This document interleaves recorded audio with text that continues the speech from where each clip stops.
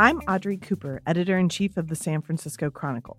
And all this week on Fifth and Mission, we've been talking about the San Francisco Homeless Project, a consortium of media organizations led by the Chronicle. On today's episode, we have a collaboration with one of our longtime partners on this, KQED. Kevin Fagan and I were guests on Bay Curious. That's a radio show and podcast from KQED that answers questions about the Bay Area from their audience. Kevin's our lead reporter on homelessness, and he recently led our multimedia project, One Day, One City, No Relief, 24 hours inside San Francisco's homelessness crisis. That's live today on sfchronicle.com. On Bay Curious, we joined host Olivia Allen Price to answer 4 questions from KQED listeners and from our assignment editor feature on sfchronicle.com. That's where you get to ask us questions and tell us what you would like to see covered. Here's Bay Curious with host Olivia Allen Price. A couple of months ago, more than 35 reporters and photographers from the San Francisco Chronicle spent 24 hours talking with people living on the streets. One of the people they met was Rob Dowd. I've been homeless since November 2015. I went right from the apartment to the street. Dowd was busking at the Civic Center BART station. He says he comes here nearly every day to play his guitar. It's one stop on the journey he makes through the city. I kind of use routines to keep myself from getting too hobo-esque. I sleep on Guerrero. There's a little place that lets me sleep under the awning. I just kind of watch the place there, and then I go to my coffee shop in Church and Market to get a cup of coffee and use their bathroom because there's no bathrooms where I sleep. And then I come here and I play till about 9:30. And that's when my storage opens. And I go to my storage, put this away, and then I go to my gym and clean up, and I go to the library to charge my phone and do my busy work. And at night I'll go to the mall and kind of hang out until it's 8 o'clock, and I get to go back to the facility. That's kind of my routine. Dowd is one of 34,000 people living without a home in the 9-county Bay Area. Try and picture that. 34,000 people. That's more than can fit in Oracle Arena, more than the number of students at San Francisco State. It's also a number that has risen since officials last counted in 2017. Despite considerable effort and money, the problem of homelessness is growing. I'm Olivia Allen Price. Today on Bay Curious, we're collaborating with the San Francisco Chronicle's Fifth and Mission podcast to answer 4 questions about homelessness, including what the causes are and what's being done about it. We'll also hear firsthand from more people living without a home. This is part of the SF Homeless Project. We'll get started right after this.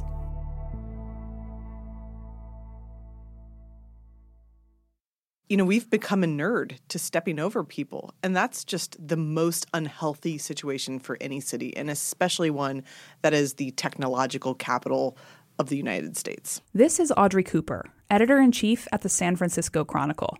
I recently sat down with her and reporter Kevin Fagan. Kevin, how long have you been covering homelessness?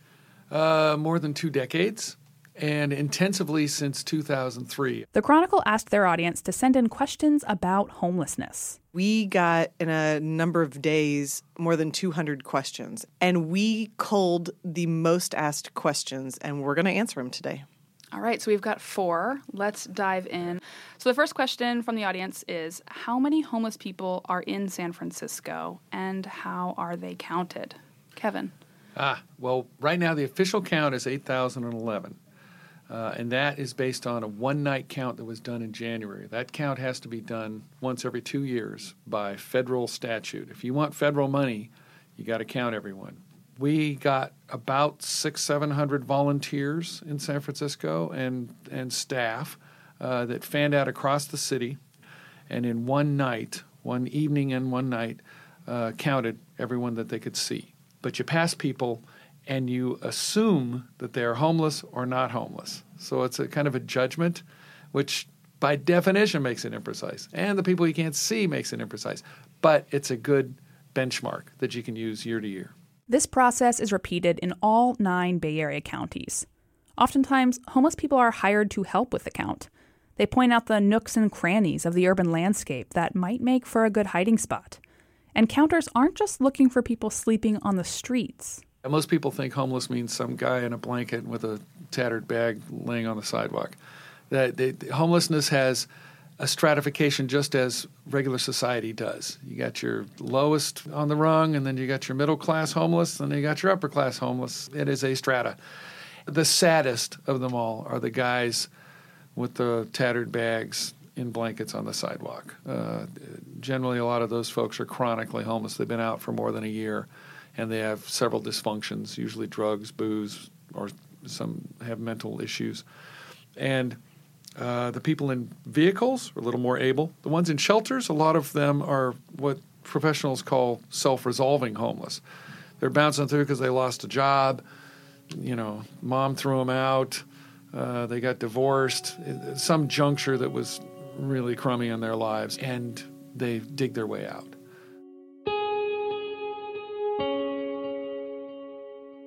Can I ask your name? Kelly.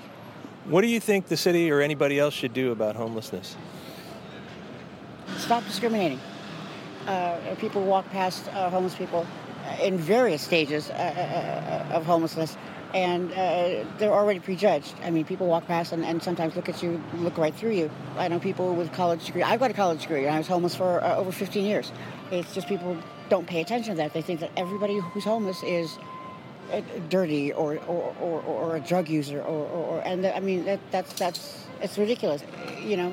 People really need to pay a little more attention, because the same people that are judging us are 1 or 2 paychecks away from being us.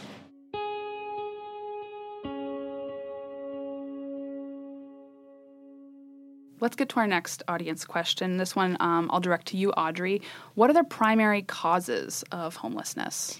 I think people ask this question because they want a single answer that we can easily solve. And the problem is this population has multiple diagnoses and multiple problems. And when they're unsheltered, in particular, it becomes even more difficult to solve them. Of the people who were surveyed in this last count, 26% of them say they lost a job. 18% said they had a problem with drugs or alcohol. Only 13% said they had been evicted. And I thought it was really interesting that number has remained unchanged. We have this idea that we have this eviction crisis and it's contributing to it. But over the last 6 years, it's remained at 13% in San Francisco. When a survey asks someone why they're homeless, it can be really tricky to answer. Many people are struggling with more than one issue, so it's hard to point to one thing and say that is the cause.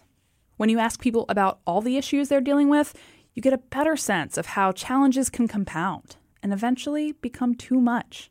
42% of these people have a drug and or alcohol addiction. 39% of them have a mental illness. 31% have health problems. 37% have PTSD. 27% have a disability. 15% have a brain injury. And 7% of them have HIV. I don't have to tell you, that adds up to more than 100%. So there are many, many problems, not just one thing that's keeping people on the street.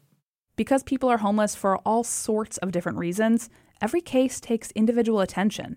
There aren't one-size-fits-all solutions. It generally takes about 2 years for an outreach counselor to do continuous outreach to a chronically homeless person before they finally decide to say, okay, sure, I'll take the hand up. That sounds kind of ridiculous to a lot of people because they say, hey, why don't you just put the guy inside? Well, we have laws. We have laws for the mentally ill. You can't just take a mentally ill person unless they're a danger to themselves or someone else and say, hey, Joe, you got to get inside. No, they can tell you to go take a hike. And so can the chronically homeless. It's infinitely sad. Spend time with some of these people, and they will break your heart because they are living in the way that no one should live in America, and trying to break them out of that cycle and put them into healthier lives that they should have never left to begin with if they ever had it is phenomenally hard.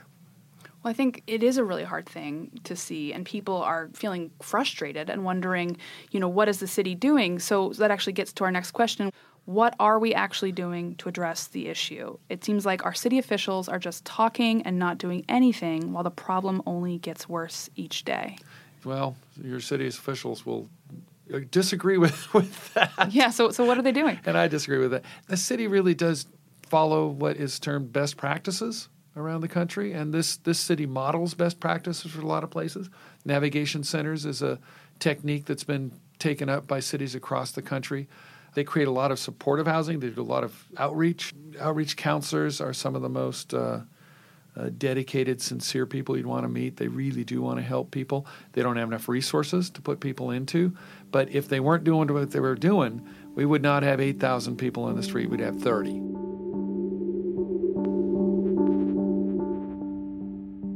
My name is Seth Karras. Every single friend I have is addicted to drugs. Every single one. And what I've seen is that when they are ready to change, we need services that respond to them that day. Like if I could, I would open up a nonprofit that actually it would offer somebody work today. And if they work today for, say, 4 to 5 hours, then they get room and board today. And if they are ready to go into a program today, then they go into a program today. You know, not in 30 days when something else has happened that makes them descend further into their misery. You know, my mental health services, they gave me emergency mental health resources today. And if I hadn't had gotten that, I would have changed my mind about taking meds. I was really on the fence about meds. My life is different today. I mean, I don't want to be homeless anymore. I really don't. I would do anything to not be homeless. But I'm really grateful that I've gone through this process. Like, I'm grateful that it happened because I wouldn't have gotten here. I wouldn't have gotten to this point.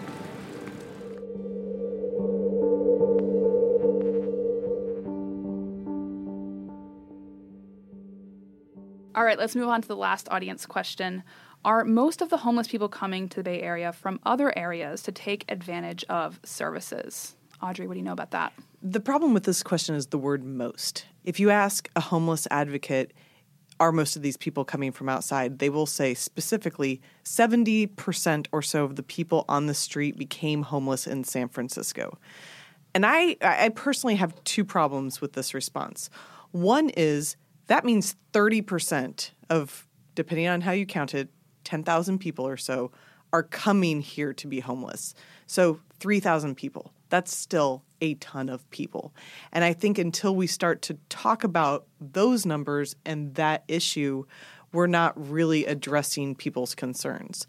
Also, when we talk about this and we sort of deny that San Francisco is as Fox News would say, a magnet for homelessness, if we don't start talking about the actual facts and we gloss over it with what we want the story to be, we really lose an opportunity to deal with this population and figure out why that is. And I think it's too easy to say, well, it's because we're liberal and it's easy to be homeless here. That's probably, or that perception might be part of it, but I think it's also the reason why we all became San Franciscans. I mean, I'm not native from here, and I moved here because it is the most beautiful city on the planet. Our weather is temperate. You are not going to freeze outside here. Not to say that it's easy to be unsheltered, but you're not going to freeze. To sum up, I would say maybe not most, and yes, that is a part of our population. And I think city leaders now are starting to get a little more clear-eyed about this and getting more serious about what to do about that problem. This last question is mine.